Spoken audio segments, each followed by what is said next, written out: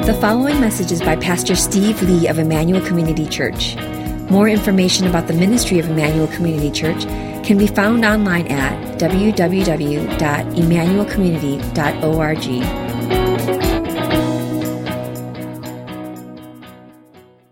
I think as most of you know, we are in the midst of this brief series that we're doing in the month of January. And it's called The Church, God's Wisdom on Display. The theme that we're exploring is the topic of community. The defining verses for the series on community is Ephesians chapter 3, verse 10 through 11, where it says, His intent was that now through the church, the manifold wisdom of God should be made known to the rulers and authorities in the heavenly realms, according to His eternal purposes that He accomplished in Christ Jesus our Lord. So what I've been saying throughout this series is that Christian community at its core is a work of God, not of man. And it was accomplished by Christ's death on a cross. In reconciling us to God, Jesus also reconciles us to one another in His family. And what Paul describes as the tearing down of the walls of hostility that once separated us from each other. Last week I pointed out how God had declared all food to be clean, opening the way for the Jews to have fellowship with the Gentiles. That in the Old Testament age, one of the ways to keep them apart, to preserve His people and protect them from, the negative influences of the pagan countries around them was through these food laws. But by basically declaring all foods clean, He was entering in the people of God to a whole new era of fellowship and communion with each other. And through a vision that God commanded Peter to eat all of these animals that the Jews considered to be unacceptable. And Peter responded in horror at the thought of eating these animals. He said, "Never! I never put anything unclean in my mouth." And what God said is, what I declare clean, don't call unclean. You need to eat this food, Peter. And that was basically leading him into witness to the Gentiles. And as we looked at that struggle that Peter had to eat this unclean food, I think it points to the wrestling that needs to go on in our own hearts, of the struggles that we have of accepting other people into our fellowship, whether it's because of the food that they eat, or the color of their skin, or their education or income level, or their political views. Whatever that makes us uncomfortable to connect with them. Mentioned last week that as a community, the church ought to demonstrate supernatural breadth. In other words, there ought to be something distinctive about the diversity of a church. Showing that it's not just the natural affinities that bring us together, that just because we're just like each other and we want to hang out with each other, that we formed a community among ourselves. Now, as I said last week, this doesn't mean that you can't have friends that look like you or share your interests, who have your same political views or same shared history. But if that is the extent of your relationships as a Christian, then I think the Bible says, then something has gone wrong. If the only people that you are in fellowship with are the ones that think just like you, look just like you, act just like you, then there is something wrong. And the goal of the church isn't diversity for diversity's sake. What we need to do is get more white people in our church, and then we need to find ways to get black people to be worshiping with us. And that shouldn't be the overt strategy of a church. But what the Bible suggests, though, is that diversity becomes the natural outworking of people who are simply living out the gospel in their lives. I wanted to kind of explore this a little bit longer before I go into the main point of what I want to unpack today. This journey of trying to become more multicultural or multi-ethnic as a church has been an interesting journey for me personally. When I was in college, I had the opportunity to be part of a church plant that largely came out of a Korean church. Can you figure out where I am there? It was back then. It was like denim was the thing, and it was interesting because the majority of us that were doing this church plant came out of this Korean church that was down there at Champaign-Urbana, the University of Illinois. And so during the planning phase of the church plant, it was repeatedly emphasized to the leadership team that we don't want to be an explicitly Korean ministry, but we want to be more multi-ethnic. And so we really took great pains to eliminate any overt expressions of Koreanness, whatever that meant, But what was interesting was at the time of the launch service, when we had our first service on campus, we didn't have a name yet for the church, okay? The pastor was still praying about what to name the church.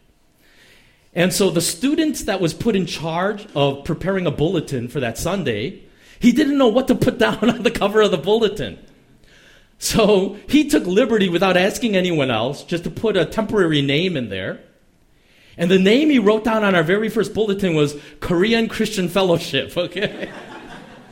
And when we all saw that, we were horrified. We were like, this is exactly what we said we weren't going to do, And then in that first worship service, the presider kept referring to the bulletin as the jubal, which is the Korean word for bulletin. And so throughout the service, he kept saying jubal, jubal. And every time everyone cringed.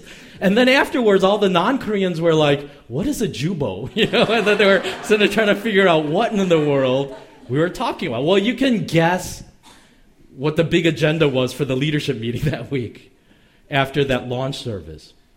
And that became a regular routine in this first year of the church plant, was basically trying to drum out all the Koreanness out of our natural instincts because we had been worshiping at a Korean church up to that point. Years later, when I pastored a largely Filipino church, we had to deal with the same issues. Can you actually see some people that you recognize there? You see Jomsi and Andy and Trisha, and some of the ICC people are in that picture. When I pastored this largely Filipino church, it was the same issue of culture and ethnicity, except this time with Filipinos instead of Koreans. And sometimes we would, as leadership, hear from the non-Filipino members of the church during the fellowship time how they felt excluded because everyone in the table was speaking Tagalog with each other, and they felt excluded from that conversation because they couldn't understand what was being said. And so one of the things that we had to repeatedly say to the particularly older Filipino members of the church is, could you please try not to speak in Tagalog during the fellowship time, because there are non-Filipinos who don't know what you're saying, and especially when you laugh, they think you may be laughing at them or something like that. And so we had to really talk about this kind of stuff. Sometimes the non-Filipinos would complain that certain foods smelled very strange and was off-putting to them. So we actually had to create a blacklist of dishes that you were not allowed to bring to church because it smelled too much, And this was sort of the journey, was to figure out, what are we going to do to really address the Filipino issue, And let me say this. As a result of experiences like this, unfortunately, I came to equate the goal of multi-ethnicity with a need to hide or even be ashamed of our native culture, okay? Especially if it was the dominant one, It's like, we got to make sure that we're not a Korean church or a Filipino church or whatever it might be. And I want to say this, I don't think that is the picture of diversity that the Bible offers us. I think there is definitely a sensitivity that we need to have toward other cultures, especially when we are part of the majority culture, It's interesting, but you could say the majority culture is always the invisible culture. It's so prevalent that you don't even recognize it if you're part of that majority, okay? It's not until you're the minority that it really highlights what the culture of the church is. So we ought to go out of our way to welcome and be inclusive to other groups, especially the ones that are likely to feel marginalized in our midst. But I also want to say this. When we become Christians, it doesn't mean we cease to be Koreans or Filipinos or Chinese or Indians or white or black or Hispanic. In heaven, we won't all be changed into a single race of people. But when we look at the vision of John in the book of Revelation, it's clear that that picture of heaven shows that people still have their distinctive ethnic appearances. That's why John could say, I saw people from every tribe and nation and tongue. How could he say that if he didn't recognize that people look differently in heaven? I would say that the diversity of cultures that we have even in this room, in this world, is a beautiful expression of God's creativity. And so I think the challenge for us as a church is, how do we celebrate the diversity of the body of Christ in a way that doesn't cause us to suppress our own cultures? And I'll be honest with you, this is a journey for me too. I'm not exactly sure what this means, but we ought to, as the people of God, learn how to celebrate each other's cultures, not be embarrassed or apologize for them all the time, but learning how to actually celebrate our cultures and the unique ways that God speaks to our culture, and yet still be the body of Christ and celebrate diversity in our midst. I'll be honest with you, this is a tough journey for me too, because for many years I felt like I ran away from my Koreanness. I grew up in a largely white neighborhood, in a white school. I even attended a white church for about 6-7 years. And so I just didn't feel Korean inside. And when I suddenly got pulled back into the Korean community, I felt like a foreigner there. And there were a lot of aspects of Korean culture I didn't like. All the bowing and everything and all the honorific stuff, it wasn't in me, you know? And so I would look at that, and the truth is there was a lot of it I disliked. But part of, I think, when we talk about diversity is not trying to quash out all other cultures and saying, no one is allowed to talk about that because we're trying to be multi-ethnic. But it's, how do we actually celebrate what we have here in our midst, you know? And really honor that, and yet still be respectful to one another as a single family of God. And I think that's the journey that we're invited to.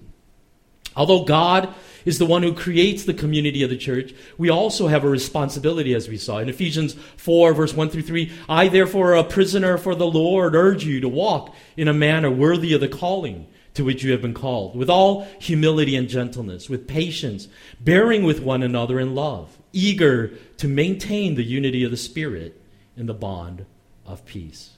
We do not create Christian community, but we have a responsibility that's God-given to maintain the unity that was created by the way we treat one another. And as I shared last week, I think one of the ways we accomplish this is through the ministry of hospitality. To show hospitality is to extend the benefits of community to someone who is outside our normal social circles. In other words, to someone who we would normally not share that level of fellowship with. It literally means love of strangers. That's what the word hospitality means. It's the love of the stranger. And so, as I shared last week, my hope is that every Sunday when we gather, instead of just immediately, instinctively getting into our usual huddles, that there would be Christ in you that compels you to look around and say, who is it that I could welcome? Who is it that I could bless and make them feel at home here in this church family?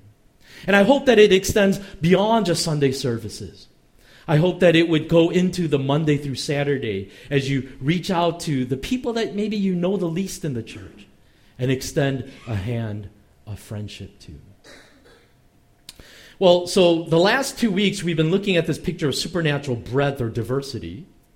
But as a supernatural community created by God, the church ought to also demonstrate not just supernatural breadth, but also supernatural depth. In other words, we're talking about the commitment issue. There ought to be a depth to Christian relationships that stands out in the world.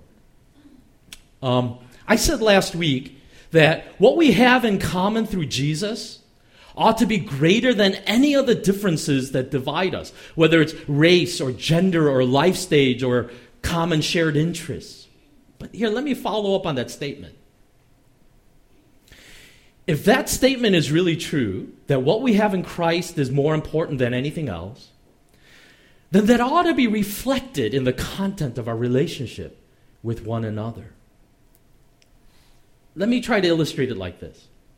If a bunch of ICC men get together and we're going to have fellowship, and all that's talked about that night is sports. Who's going to be the next Bears quarterback and still glowing in the joy of the Cubs' victory or whatever it might be, and thinking about the roster for 2017. Then what does it say to the guy that's there who isn't into sports at all, right? It sends a pretty loud and clear message that you don't really belong with us here if you can't talk Chicago Cubs and inside baseball stuff. Or if a bunch of women are talking after small group, and the conversation only centers on marriage and children, what does that say to the unmarried or childless women in that group? It says, you don't really belong with us. Listen, hear me out. I'm not saying that we can never talk about these things. It's like suddenly now, next time you go to small group, oh, okay, I was going to say that, but I can't say that anymore now. Listen, there are appropriate times to talk about shared interests or sports or politics and things like that. What I'm worried about is that's all we ever talk about. If Christ never enters the conversation, can we really say that it is Christ that binds us together? If the core of what brings us into fellowship with each other is Christ, then Christ ought to be the center of those relationships with each other.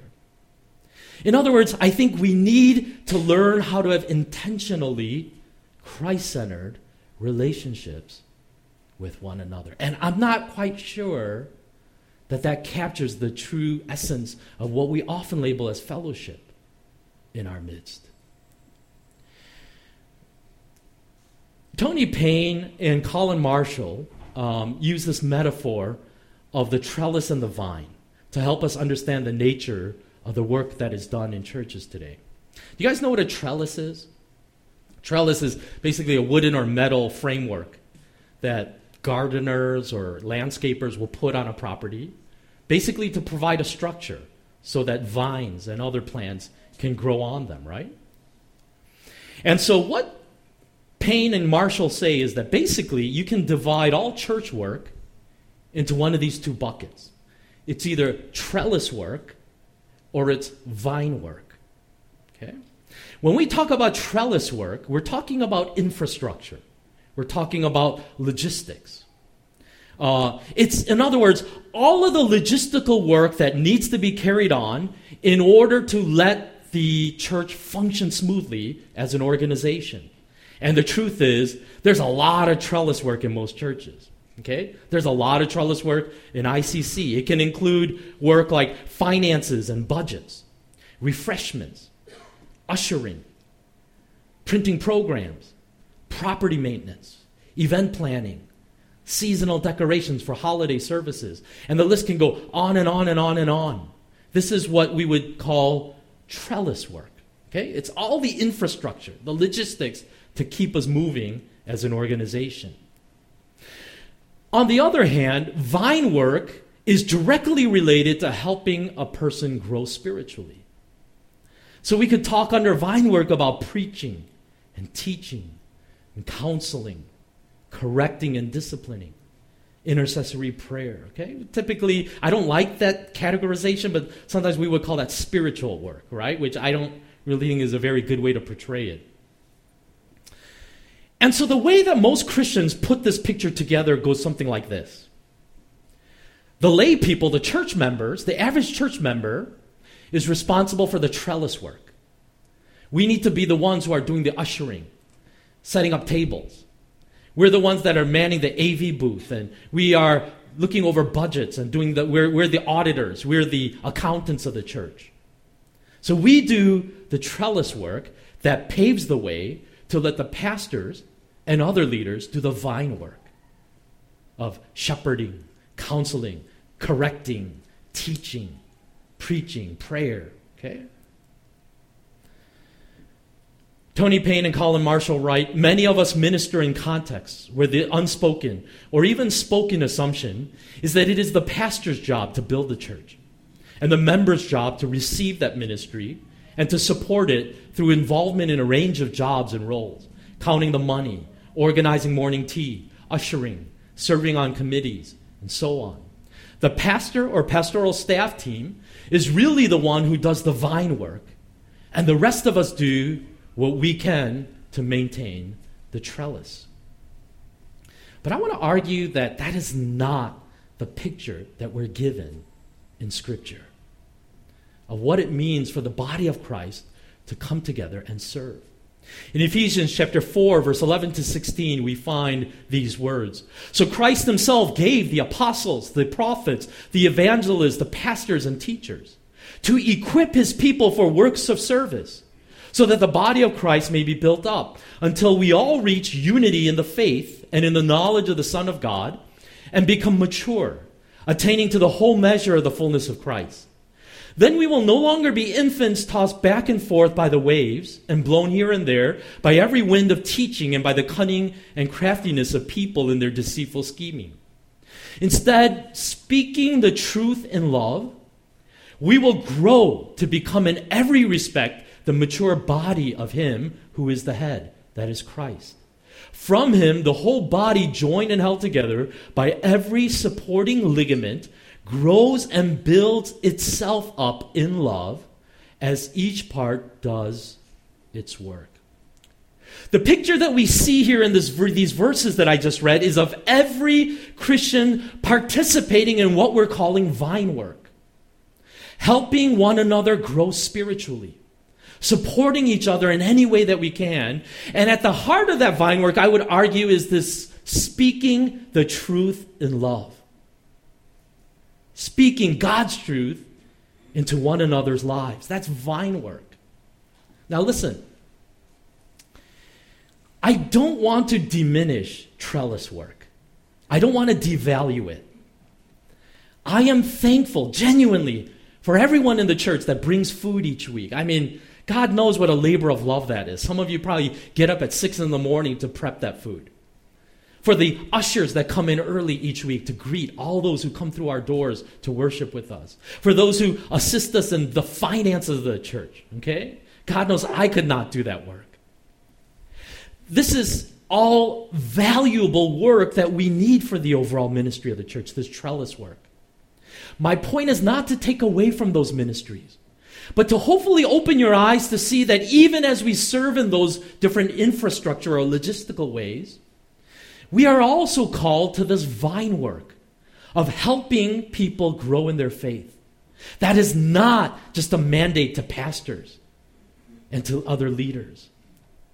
I make this statement that just about all the growth and change that we experience as Christians can be traced back to the Holy Spirit's power at work in us through God's word and prayer. And that vine work is what God invites us to participate in. Not just pastors, not just leaders. I really want that to soak in a little bit, because I realize that we're fighting the gravity of a huge church tradition not to see things in this way. It really is, this mentality for the average church member, like, I would be willing to come and set up chairs. I'd be willing to put some food on the tables or to clean up afterward. But are you actually asking me to counsel a fellow church member? Or to speak a word of admonition, warning to someone who is really not living right before the Lord? That's not my job. That's the pastor's job. That's why we pay you, is to do that work that we don't want to do, or we can't do, or we don't feel qualified to do. I mean, didn't you go to grad school for that? To learn how to do that work. And I don't think that's what the Bible teaches. This professionalization of ministry in our day. Let me give you just a small picture of what this vine work looks like as it's described in the New Testament. Colossians chapter 3, verse 16. let the message of Christ dwell among you richly as you teach and admonish one another with all wisdom through psalms, hymns, and songs from the Spirit, singing to God with gratitude in your hearts. Do you hear that? Paul is telling all believers, be so absorbed in the Word of God so that you can teach others and speak, even sing God's truth into their lives. That vine work cannot happen if we're not ourselves immersed in Scripture, in the Word of God. In Hebrews chapter 3, verse 12 to 13, take care, brothers, lest there be in any of you an evil, unbelieving heart, leading you to fall away from the living God. But exhort one another every day as long as it is called today, that none of you may be hardened by the deceitfulness of sin. Here, Christians are commanded to pursue those that may be heading down a path of a hardened heart or falling away from God. And he says, you as a believer, encourage and warn them to turn back to God. Hebrews chapter 10, verse 24 to 25 says, and let us consider how to stir up one another to love and good works, not neglecting to meet together, as is the habit of some, but encouraging one another, and all the more as you see the day drawing near. Again, leadership doesn't even enter into the discussion here, right? It's all these one another's that should be happening in the midst of the community of God's people. He says, make the sacrifice to invest time in meeting with each other. Don't give up on that, as some are tired of doing. But keep meeting together for the purpose of encouraging one another. And it says consider. It's another way of saying think about it, figure it out, dwell on how you can spur your brothers and sisters in Christ to keep living faithfully for the Lord. Figure out how you can encourage them to keep pursuing God. That's a mandate to every Christian that we ought to be doing to one another. Ephesians 6, verse 18, and pray in the Spirit on all occasions with all kinds of prayers and requests. With this in mind, be alert and always keep on praying for all the Lord's people. Again, the command, regular Spirit-led prayer for other Christians. Colossians chapter 1, verse 9 says, for this reason, since the day we heard about you, we have not stopped praying for you. We continually ask God to fill you with the knowledge of His will through all the wisdom and understanding that the Spirit gives. Here's the truth is, when you talk with a friend and they're pouring out their life to you and they're talking about some major decision that they have to make and they say, what do you think I should do? You know, a lot of times you think, I don't have a clue what you should do because I don't even know what to do in my own life. How am I supposed to advise you for yours? But what we see here is the specific prayer for God's wisdom on that person, for others. May God help you to discern what His will is for your life so that you, in all that wisdom and understanding, may know what the will of God is for you in this season of your life. And that's a prayer that you can offer as a ministry to somebody else as they let you know the decisions they're wrestling through in their life. Mark Dever and Jamie Dunlop said this: the New Testament describes how Christians are to confront, to encourage, to discipline, to confess sin, and so forth. In the church, we want to see relationships where it is normal to talk about spiritual things. Not where a conversation is never about football or kids or politics, but where a conversation with no spiritual grounding would be unusual.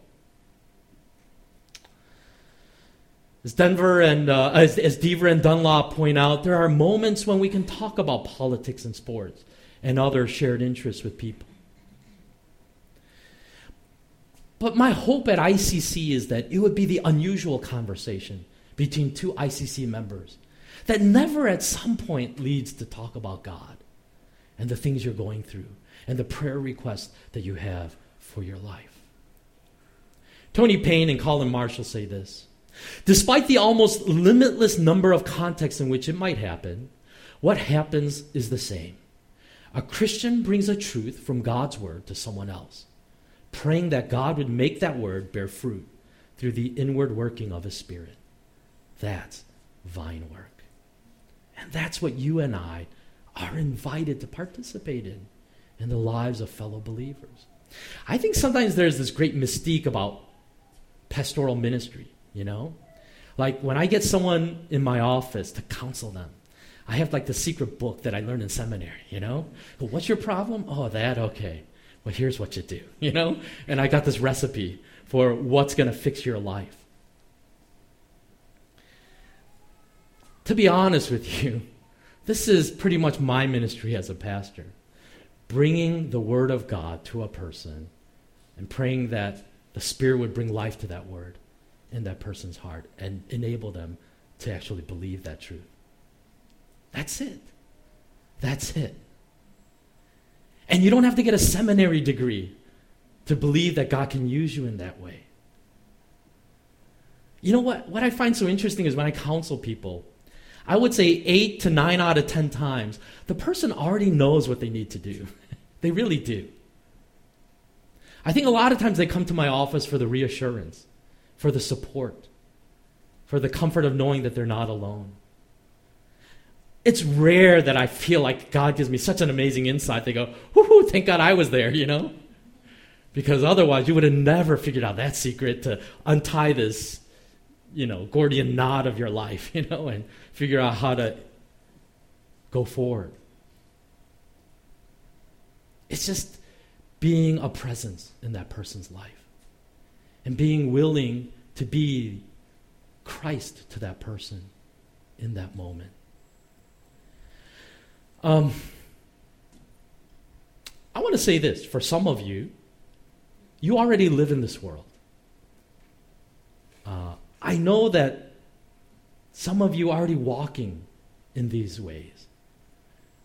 But I also want to suggest that for some of you in this room, this teaching is a real stretch for you. And I want to say that the truth is, for some of you, you may never have God-centered conversations with anybody. And maybe this sounds all very intimidating. And I want to just offer to you, maybe just start with baby steps here. You know, and start with the people closest to you. If you're married, I think the most obvious place to start is your marriage with your spouse. If you're not married, it could be a family member or a close friend. But what I'm just suggesting is, as you're talking about your financial woes or trouble with the kids and parenting issues or struggling with whether to sell the house and upgrade your car or whatever, maybe that conversation can lead to a simple statement like, how do you think we could honor God in this? And it would open up a spiritual conversation with that person. Or, can we pray together right now about this struggle we're having? Maybe as you meet a friend for lunch, after you get done talking about the Bears or the Bulls or whatever else, you could just simply ask, so what did you think about the sermon last week? And that could at least launch you into a conversation about where you are spiritually. Maybe as you are praying for somebody, God will convict you with a particular message or even a verse to offer to them. And maybe what you need is the courage to share that verse or that conviction with that person. It's not, thus saith the Lord, but you can say it with humility just to say, this is what God has impressed on my heart to share with you. And make of it what you will. I just invite you to pray through it. But maybe somewhere in this is a message for you that God has given me to relay to you. I think this is the picture of vine work, without which our church cannot grow spiritually. Let me give you another thing that I think has been really an interesting direction for our church, is these journey groups that we're doing. Now, I know not all of you are involved with it, but a pretty big percentage of our church is. And I've been hearing some of the feedback from the journey groups, and I think it's opened up some really interesting doors of opportunity to go much deeper with people in the church that you've never gone to those places with, as the depth of sharing has been growing with each week, with each journaling. Maybe there's somebody in your life that is falling away from the faith, that once worshiped God fervently. And maybe the truth is you're one of the only people remaining who are believers in Christ, who that person will listen to. And maybe God wants to use you to reach out to that person, to bring them back to the faith. I'll say this, is if we really practice this as a church, it's going to get messy. It is. I think there's a cleanness to the professionalism of ministry that says the only people that should ever be saying that kind of stuff is the pastor, Because when it's somebody else, it's so easy to shoot down the messenger, right? Saying like, who are you to say that to me? Like, you're just like me, You didn't go to seminary. You don't know the Bible. Like, who are you to talk like that to me? And the truth is, it can get messy. It may not be said in the precisely wisest way. But I think this picture of a church speaking the truth in love to one another is the only picture of a maturing church. And it's going to require all of us to exhibit grace toward one another. To say, I felt like you could have maybe said it a little softer or a little gentler, but I take to heart the courage it took for you to share that with me. And I want to pray through that and really bring that before God as something he may be saying to me. That's the picture we see in Ephesians 4:11-16. As we speak the truth in love into each other's lives, we are being knitted together into one body, growing into the fullness of the maturity that God desires of us. It can't just be a couple of professionally paid pastors who have this mandate for the entire church. I'm going to run myself tired to death if I try to do that.